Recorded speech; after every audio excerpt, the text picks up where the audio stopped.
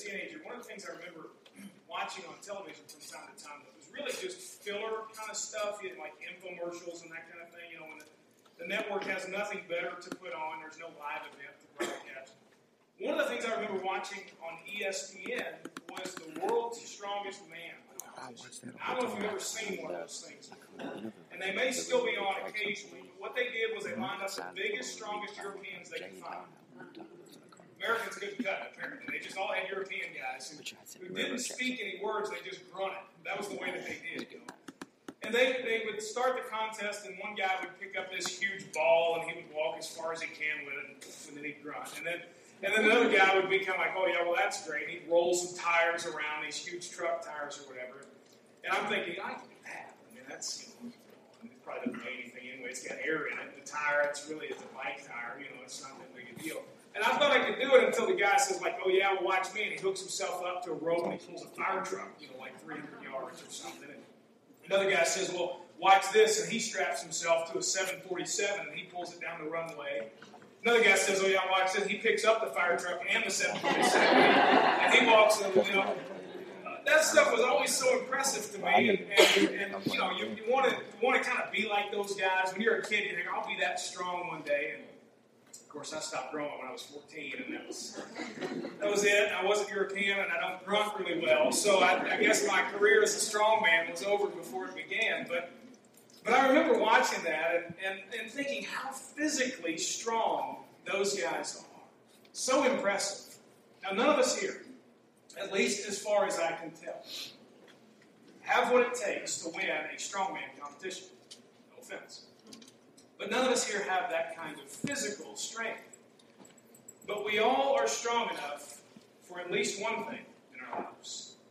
You and I, each of us, you are strong enough. You have the strength to destroy yourself. You have the strength to absolutely ruin your life. It doesn't take physical strength to do that.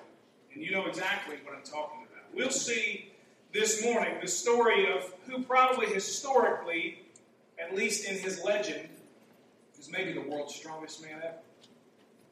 And yet we'll see how he ultimately used his strength, or more likely his weakness, to destroy himself. We're in a new series continuing this morning called Character Assassination. And we'll see a guy this morning who, like many in our world, and unfortunately many who sit in church each week, used what was such to his advantage that he could have done anything in the world. He used it to destroy himself.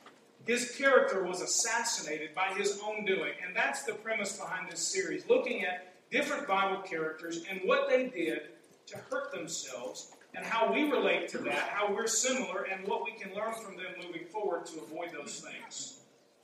A great way to assassinate your character is to focus on what you do and just ignore who you are. And that's the way we've been looking at this series. And we'll see that again today in Judges chapter 16. The Old Testament, turn there with me.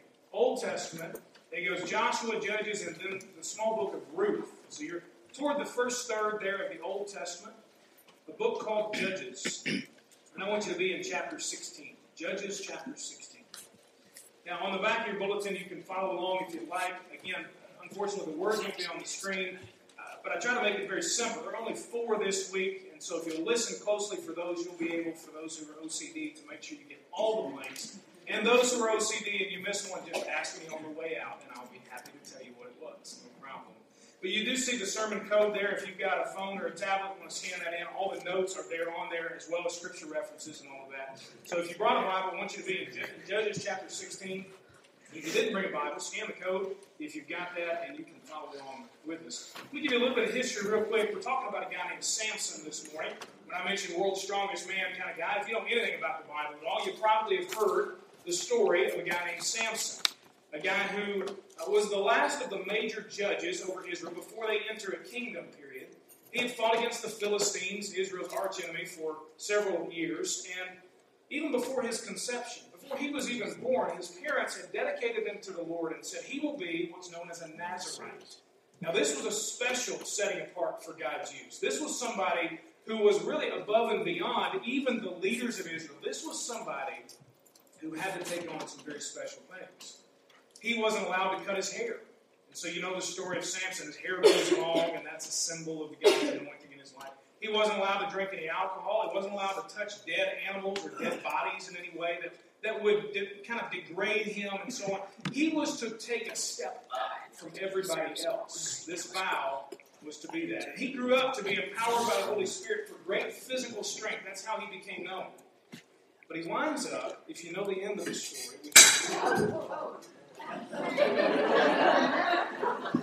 maybe Samson doesn't discussing a story this morning. We're good, I think. We're back. All right. What we'll see this morning is the end of the story.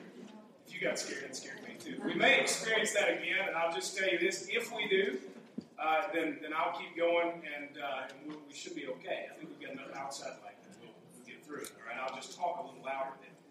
So we'll get through it. We're going to see his story end today in very tragic form. This guy who was at the pinnacle becomes a tragic character because he destroyed himself by not completely surrendering to the Lord. So here's the lesson from Samson this morning. Before you get to the scripture, let me summarize it and give you the main point. Here's Samson's character assassination, a principle for him that he shows us that we have got to learn. Here it is. The most certain way to ruin your life is to make it all about you. Pretty simple. You probably guessed that. The most certain way. Maybe not the quickest. Maybe not the one that you know is happening. But the most certain way to ruin your life is to make it all about you. Now let's look at how Samson did that. Look at verse 1. Samson went to Gaza, where he saw a prostitute and went to bed with her. Now, the first part of this verse is really what sets the whole rest of it up.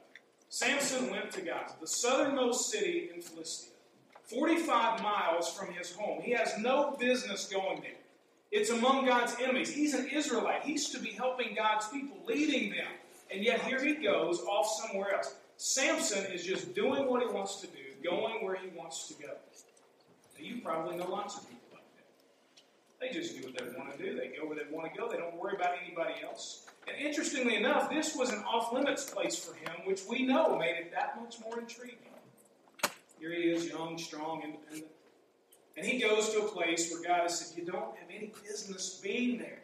It's not good for you. It's not going to help you. He's not going there to reach people for God. He's not a missionary. He's going there because he wants to satisfy his appetites, and that's the place where he maybe you've been there. Maybe you know people like that.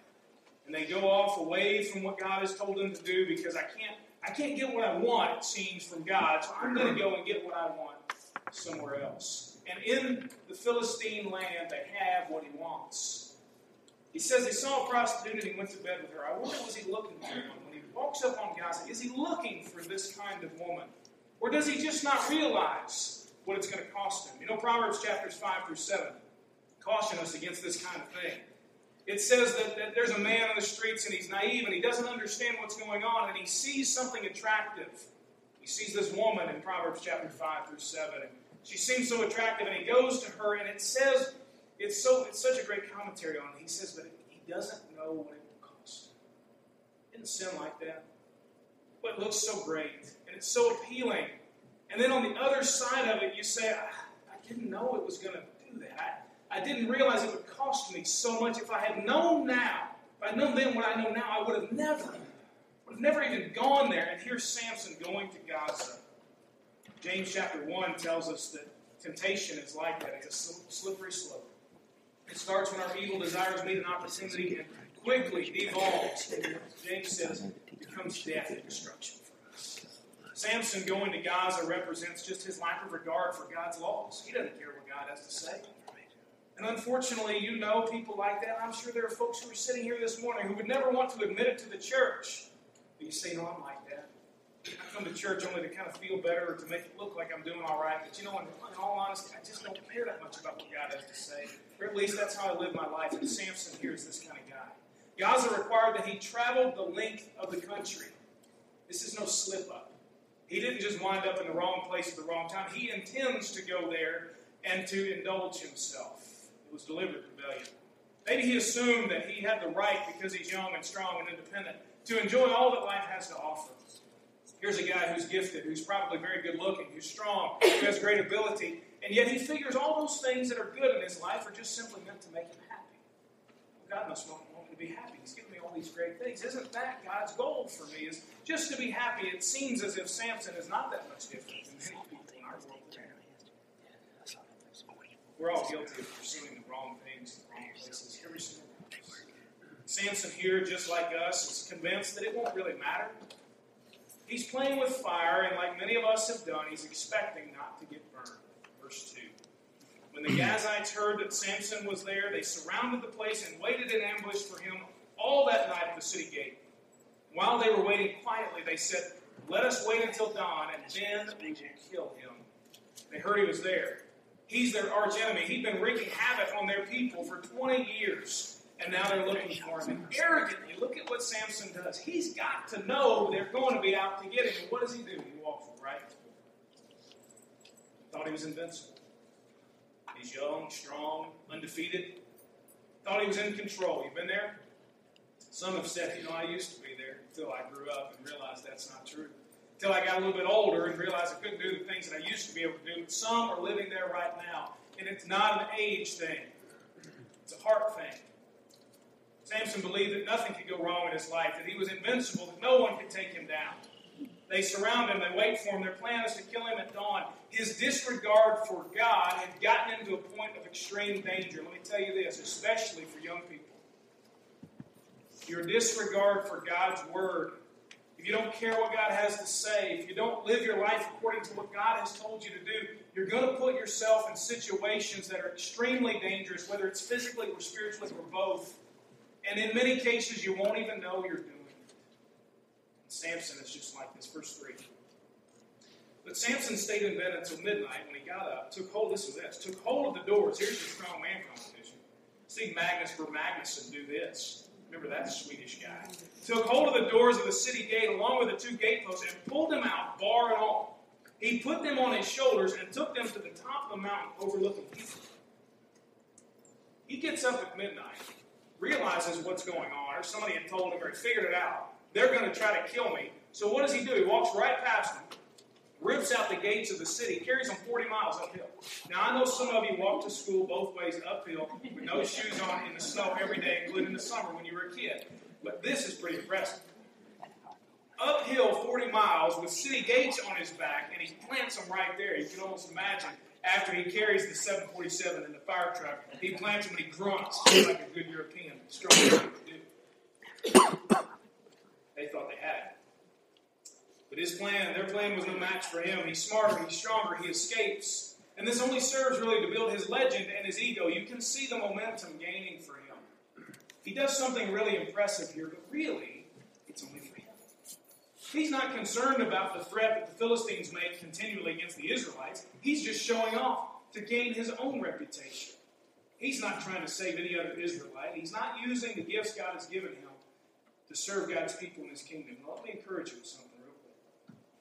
Or maybe challenge you for a little pastoral. Come on. Some are sitting here this morning who have been gifted in tremendous ways, both by the Holy Spirit, a spiritual gift, and then just in talents and what you can do. Let me encourage you that there is no better way to invest and leverage those gifts, those abilities, those talents, than toward what God is doing. Now, I'm not saying just in the church. So what can I do at church? I'm not sure. Come and talk to me. We'll figure it out. But I'm talking, have you considered that what you're good at, how God has gifted you, may be used in some spectacular way by no fault of your own to see God's kingdom advance? God can use those things. Here's Samson, who thinks that all he's been given is just for him to enjoy, just for his own benefit. If you're using your gifts, your abilities, your talent, your money, your time only for you, you are missing out on something spectacular God can do for you. And let me tell you, there is nothing more satisfying than seeing those things leveraged for God instead of yourself, because if you leverage them only on yourself, at some point that runs out of steam. God can take it and multiply it, and it's outstanding. Verse 4, sometime later, he fell in love with a woman named Delilah. You can see the scene. Here it comes. It's written, enter Delilah. And the mood changes. There's cupids flying around. Maybe some romantic style music. The candles are lit and the chocolate is laid out. Enter Delilah. She lived in the Sorek Valley. Sometime later, I wonder how long. Apparently he had spent some time there after he rips up the gates. He's living among these godless people, and so far there have been no consequences whatsoever. Maybe you know somebody like that. Just out doing what they want to do, and so far they haven't paid for it. He's just enjoying life, doing what he wants. Everything's going great for him. He's got the life that he wanted. He's independent. He's famous, infamous in some cases. He's popular. He's feared. He's very aggressive. No one can do anything about him. He's as they say, 10 feet tall and bulletproof. Nobody can touch him. And he falls in love with a woman named Delilah. Now, we're not sure of her nationality, but it's almost certain she's not an Israelite. He never went for the kind of woman that God wanted him to go for. Now, if you're a young person and you're an unmarried person in this room, let me tell you this. God has specific instructions for the type of person that you are to be pursuing or allowing to pursue you if you're an unmarried person.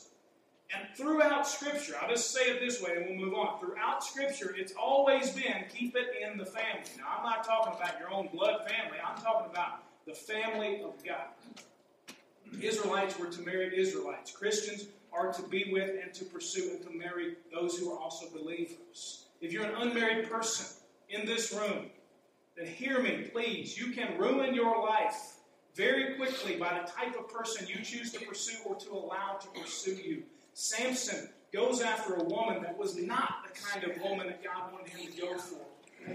Eventually, it cost him. Why would he fall in love with this forbidden woman? His standards have been lowered over time. His emotions get involved. Let me tell you, young people, once your heart gets involved, you're done. You are done. Some can say, amen, I've been there. I know exactly what you're talking about. You are done. If you allow your heart to go to someone else, you are done. He's driven by his impulses, but this didn't happen overnight for him. He didn't wake up one day and say, you know what, I think I'm going to go a different direction. He slowly let himself slip. No regard for God's word or potential consequences. And his lust for this woman was just a symptom of his overall selfish life. Time will show, so ironically, that he can uproot the city gates and carry them 40 miles uphill, but he can't resist a woman. Now, fellas, be very aware that things have not changed.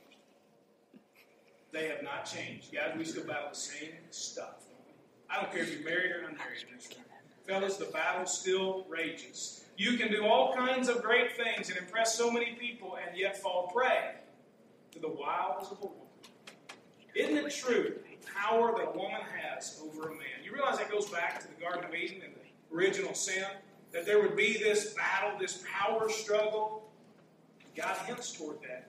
Fellas, you've got to be very careful of that. Now, let me speak to the ladies real quick. Ladies, you've got to be very aware of that. You have, you can take this however you want, you have power over men. The men in your life, the men you see randomly, you've got power over them. And I believe that I'm not saying anything legalistic when I tell you, but I believe it's scriptural.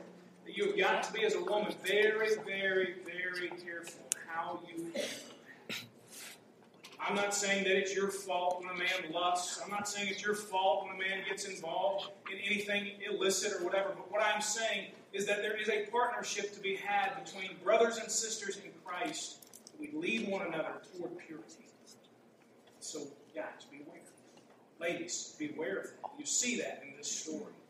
Samson will provide the opportunity for his own destruction by his own weakness, which turns out to be women. Verse 5, the Philistines here have a new plan. Look at this.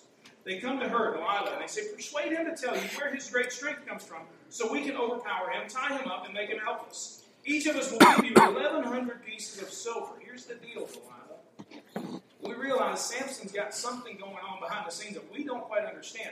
You realize Samson probably was not this huge, hulking Magnus for Magnuson, strong European grumpy, carrying a 747 and fire truck like that. He probably, I like to think Samson kind of looked like me. Not real impressive. That's the way I like to think of Samson. Probably. It's got to be the hair. So, fellas, hey, see, I like that. That's good.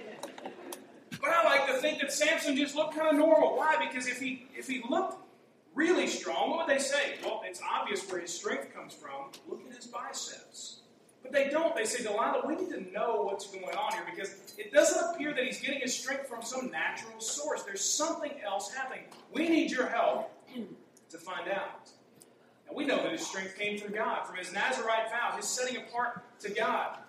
And it's interesting here that Samson, who's not in this verse, really, doesn't know that the person he's given his heart to will eventually be used to destroy him. He trusts her. He loves her. He tries to make her happy. When Delilah agrees to betray him, so she obviously doesn't love him. She doesn't care about him. She cares only about herself. And Samson, who cares only about himself, has what? Met his match. Someone who cares about herself only. You know, when you're about yourself, you're going to find that that's who you're around. Other people who are just like you, about themselves only. And he will be taken down by a person who is as selfish, if not more selfish, than he is. Verse 6 begins Delilah's attempts.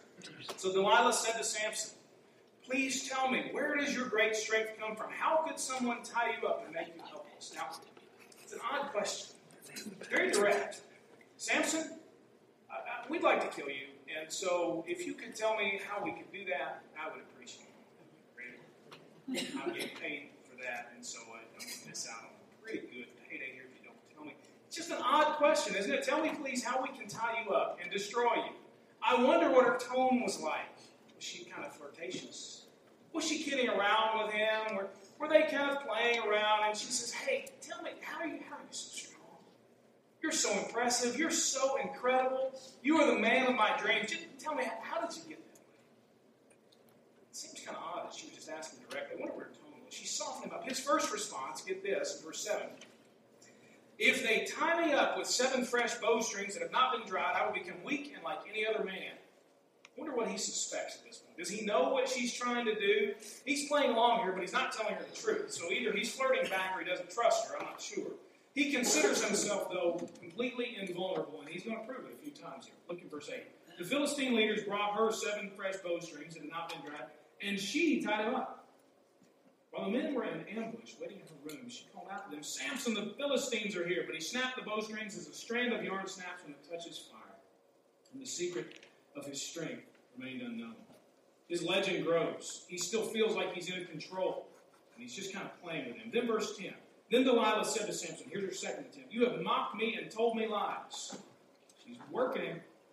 "Won't you please tell me how you can be tied up?" He told her, "If they tie me up with new ropes that have never been used, I will become weak and like any other man." New ropes, he says, that'll do it. It's his game, really, if you see this. He's in control. He's the one pulling all the strings. Verse 12. "Delilah took new ropes, tied him up with him, and shouted, 'Samson, the Philistines are here.' But while the men in ambush were waiting in her room, he snapped the ropes off his arms with a thread. No match for him whatsoever. He believes he's in total control. He unfortunately, though, doesn't know the end of the story, does he? He's right in the middle of it, doing what he wants to do, feeling invincible. Nobody can touch me. He's confident and he's strong, and that makes him blind to what's coming next. Verse 18. "Then Delilah said to Samson, 'You've mocked me all along. You've told me lies. Tell me, how can be tied up?' He tells her, 'If you weave the 7 braids on my head with the web of a loom,' essentially, you do that, and I'm powerless. So that's what she does. He hints here for the first time toward the truth, by the way. You can see how she's working on him. He hints finally about something with his hair. So she ties him up, verse 14, fastens the braids with a pin and called him, 'Samson, the Philistines are here.' He awoke from his sleep, pulled out the pin with the loom and the web. He just rips it all off the ground. Still invincible, still in control, still in style. And then verse 15, which is really the hinge verse of the whole passage right here. "How can you say, 'I love you,' he told him, 'when your heart is not with me? If you love me, you tell me what's going on. If you love me, you do this. If you love me, you would not do this.'" Power that she has over him. "How can you say, 'I love you,' when your heart's not with me, when you don't trust me? This is the 3rd time you've mocked me and not told me what makes your strength so great." The moment of truth here for Samson is, to whom would he give his heart? It's the hinge verse of the whole passage here. Would he tell this forbidden woman, this woman God didn't want him to have anything to do with, the secret of his strength, and in so doing abandon God who was the source of his strength? And his words get to her. Why? Because he'd already given his heart to her. She nagged him, it says in verse 16, day after day, and pled with him until she wore him out. Fellas, you been there? Let's say, man, you just kind of laugh under your breath. nagged him day after day. That was supposed to be kind of funny. Brothers, you don't want to get in trouble. It's all right. He told her the whole truth finally because she nagged him and she wore him out. I wonder, why didn't he tell her just to get lost? Get away from me. I've already seen what you're trying to do. You're the one who's letting these guys in the house, and you're the one who's tying me up and trying to destroy me. Get out of here. I don't want anything to do with you.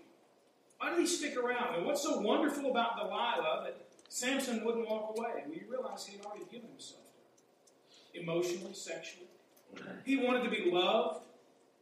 He didn't care, or maybe he didn't believe that there would be any consequences. It's important. And I say this again, especially to young people, because you've got so much of your life ahead of you. It's important to be careful where you allow your heart to linger. It's important to be careful where you allow your heart to linger. Why? Because it gets attacked quickly, and it can't think for itself. It can't do it. It always gets carried away, for good and for bad.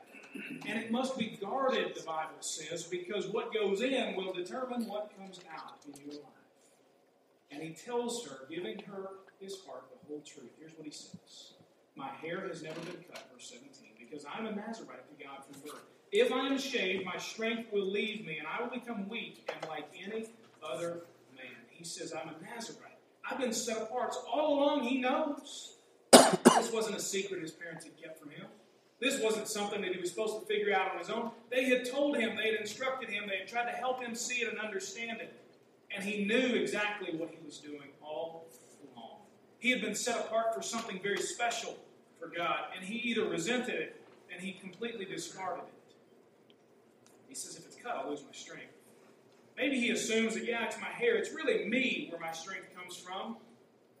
He ignores the fact that it's his relationship with the Lord. It's the anointing of the Holy Spirit that gives him his great abilities. And so he bears his soul to this godless woman, one who's not even his wife.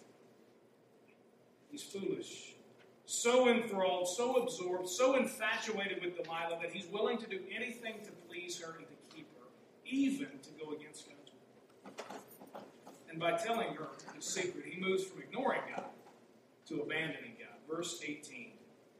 When Delilah realized that he had told her the whole truth, she sent this message to the Philistine leaders. Come one more time, for he has told me the whole truth. The Philistine leaders came to her and brought the money with him. Then she let him fall asleep on her lap and called a man to shave off the 7 braids on his head. In this way she rendered him helpless and his strength left him. He told her the truth. His tone must have been different. She must have known, this is it. God. So she tells the Philistine leaders to come again. They bring the money, and he's lulled to sleep there on her lap. And he doesn't realize that his strength is gone because his hair has been shaved. Verse 20. Then she cried, Samson, the Philistines are here. And when he awoke from his sleep, he said, I will escape as I did before. You see?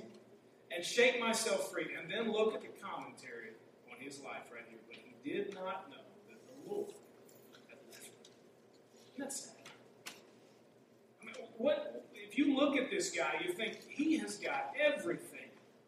And he did not know that the Lord had left him. His strength was not about his hair.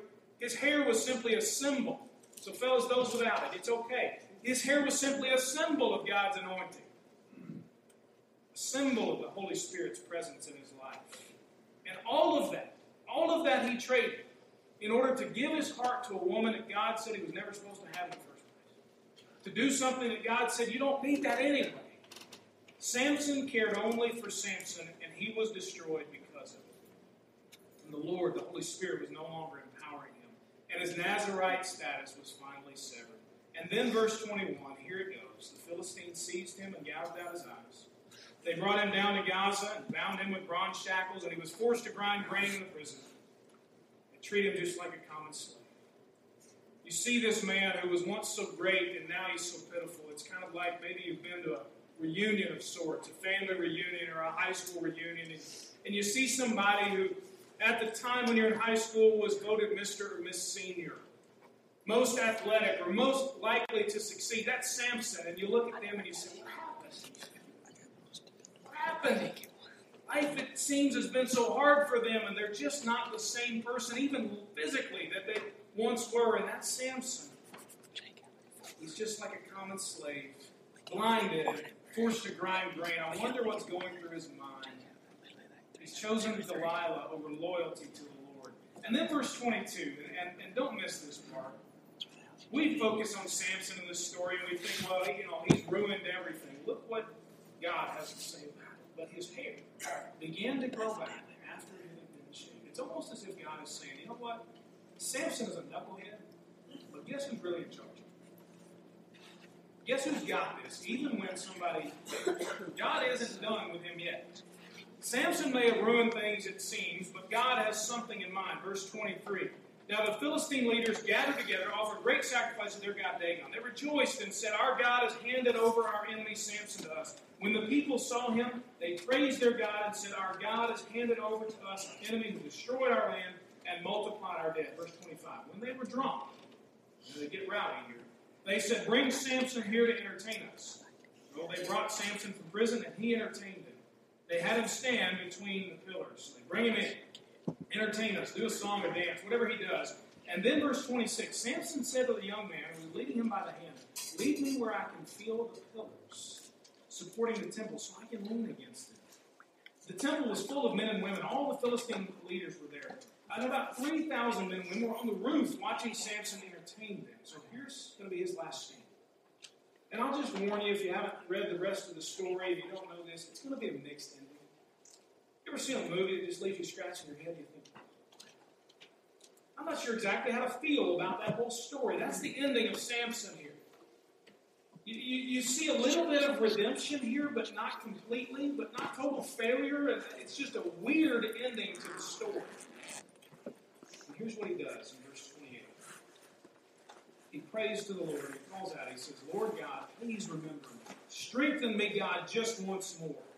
With one act of vengeance, let me pay back the Philistines for my 2 eyes. He's torn all along, isn't he? Routing the fence, he says, God, I need you to help me one last time. But what's his motive? It's not, God, I'm going to defend your name. God, these folks are worshiping a false God, saying he's the real God. Lord, these people are out to get your people. I'm going to do something on your behalf. Lord, what does he say? God, strengthen me one last time so that I can what? So I can get revenge. See how he's torn? See how there's a little hint toward redemption there in the first part of that? A little hint that maybe he's truly turning to God in humility and faith. But we really see his motive in the second part. He's just putting his personal ambitions ahead of God's interests over and over. His prayer is dominated by I and me. No thought of this nation that he's supposed to be defending. No thought of God's reputation. Only his personal revenge on the Philistines. In verse 29, Samson took hold of the 2 middle pillars, supporting the temple, and leaned against them. One on his right hand, and the other on his left. Samson said, let me die with the Philistines. He pushed with all his might, and the temple fell on the leaders and all the people in it. And the dead he killed, listen to this, at his death, were more than those he had killed in his life. And that's the summary statement for him. Lots of potential. Lots of ability. Lots of dreams, lots of opportunities, and most of it squandered. Essentially, he was more valuable in his death than he was in his life. He wasted his life on himself. He's a tragic figure because he made his life only about him. He ignored God's will. He blazed his own trail. His funeral song would have been Sinatra's My Way. That's his song. It's a tragedy because he accomplishes more for God dead than he did alive. But interestingly enough, as I said, the one who's really in control here isn't Samson. Because even in death, God was using Samson in spite of Samson. God used him to prove who the real God is. Let me tell you this, people will fail, and they always will. Don't put your hope in men, put your hope in God. God never fails. When a person fails, God is unaffected. He is still true to his word, his will still goes forward, and he will still bring salvation to his people, even when the leaders in God's kingdom fall. Even when they fail, God is always faithful. Look at verse 31. We'll wrap it up. Then his brothers and his father's family came down, carried him back, and buried him between Zorah and Eshtaol, in the tomb of his father Manoah. So he judged Israel 20 years. I wonder, when the family comes together, what are you talking about? Travel 45 miles. They've heard where he is. What are they saying? I tried to tell him. Samson, I had a conversation with him 2 years ago, and we talked about this same thing. Why are you doing this stuff? Why didn't he listen? He could have been so much more than what he became. And what in the world is he doing in the land of the Philistines anyway? Imagine their conversations. Samson has proved that the most certain way to ruin your life is to make it all about you. And here's how it will ruin you, what you've been waiting for all along. It will ruin you because you never find what you're looking for. Samson never did. He's essentially like the old country song says, he's looking for love in all the wrong places. He's looking for what will fulfill him, what will make him, he thinks, happy. And he pursues it his own way, apart from God's will, apart from God's standard, apart from what God had told him, and he never finds what he's looking for. There are so many empty people in this world who are searching to be filled. And unfortunately, they're going away from what God has said. Here's what brings ultimate fulfillment, and that is an ongoing grace-based relationship with your Savior, Jesus Christ. That's what fulfills you. And people chase everything else, and they wonder why their lives, in their most honest moments, are so empty. I wonder if funerals that I do, that you go to, visitations we have, and so on, I wonder about the person who's deceased, and I wonder, find what they're looking for. Because if they search for it apart from Jesus Christ, I guarantee you this, that maybe they thought they did in life, but they have not for all time. You never find what you're looking for if you make your life about you. Not only that, but you never recognize your need for a Savior. You're going to continually feel 10 feet tall and bulletproof. Here's Samson, can do anything and everything, and doesn't see his need for God, even though he was raised in what we might call today a Christian home. Raised in the church and taught all the right things. Because he's so great, because of his abilities, because he never submitted himself to God, he doesn't see his need for God. And that's what destroys him. Not only that, but you never realize your potential. This will ruin your life because you never realize your potential if you make it all about you. Samson was the tragic figure who had so much potential. The 5-star recruit who flames out, who can't get the job done when it's really on the line. You never realize your potential. I wonder how many people here today would say to a person 20, 30, 40, 50 years younger than you do it God's way so you don't have the regrets that I have today. You do it the way that God has said to do it, because if not, let me tell you, you're going to chase all these things for the next 30 years and it'll get you nowhere. You'll never be the person that you could be unless you do it God's way. Samson's story is one that's repeated in our world today constantly, and even among people who sit in a church pew week in and week out. The strong man of the story ultimately proves himself to be the weakest. I wonder how you and I are like Samson this morning.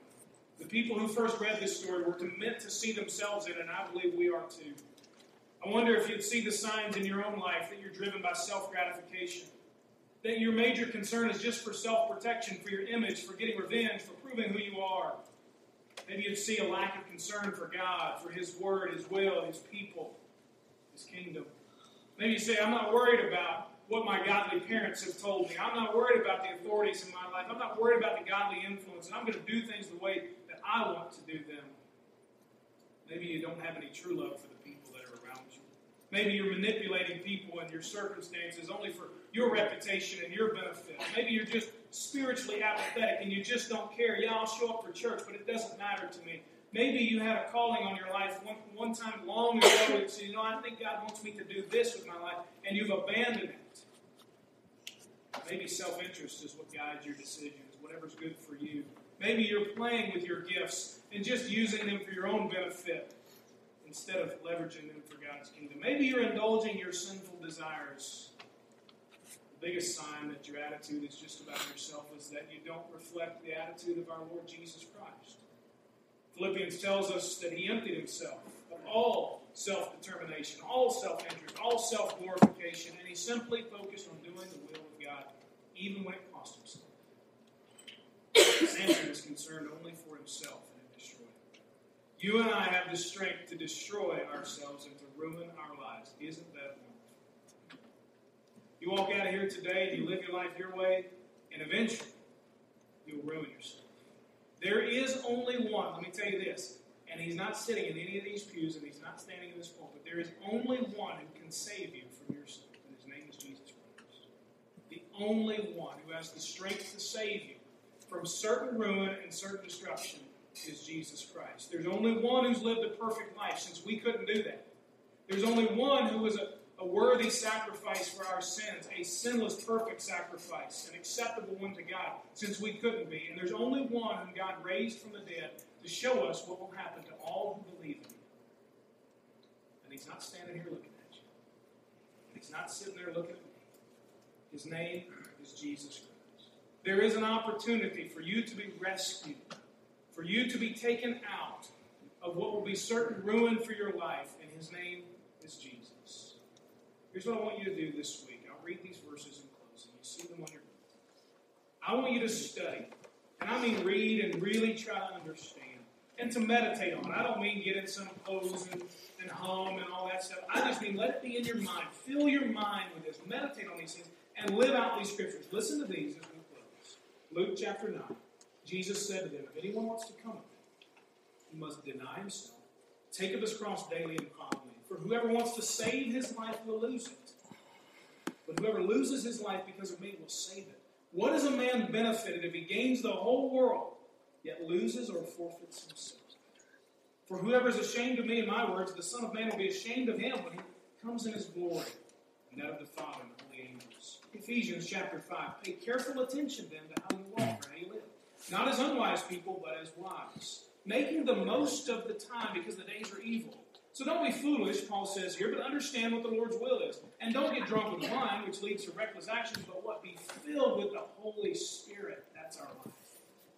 And then finally, Romans chapter 13, verse 14, Paul tells his readers this, but put on the Lord Jesus Christ. Clothe yourself, he says, like you're getting on a suit, a change of clothes. Clothe yourself. Put on the Lord Jesus Christ and make no plans to satisfy the fleshly desires.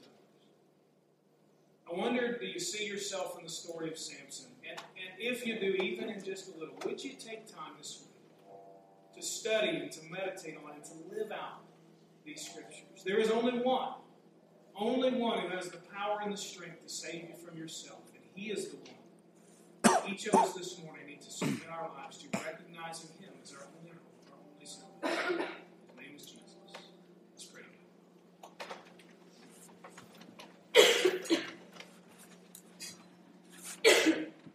God, again, we're thankful to be here, and thankful for your word, and we're thankful that you don't hide the bad stories in the Bible for us.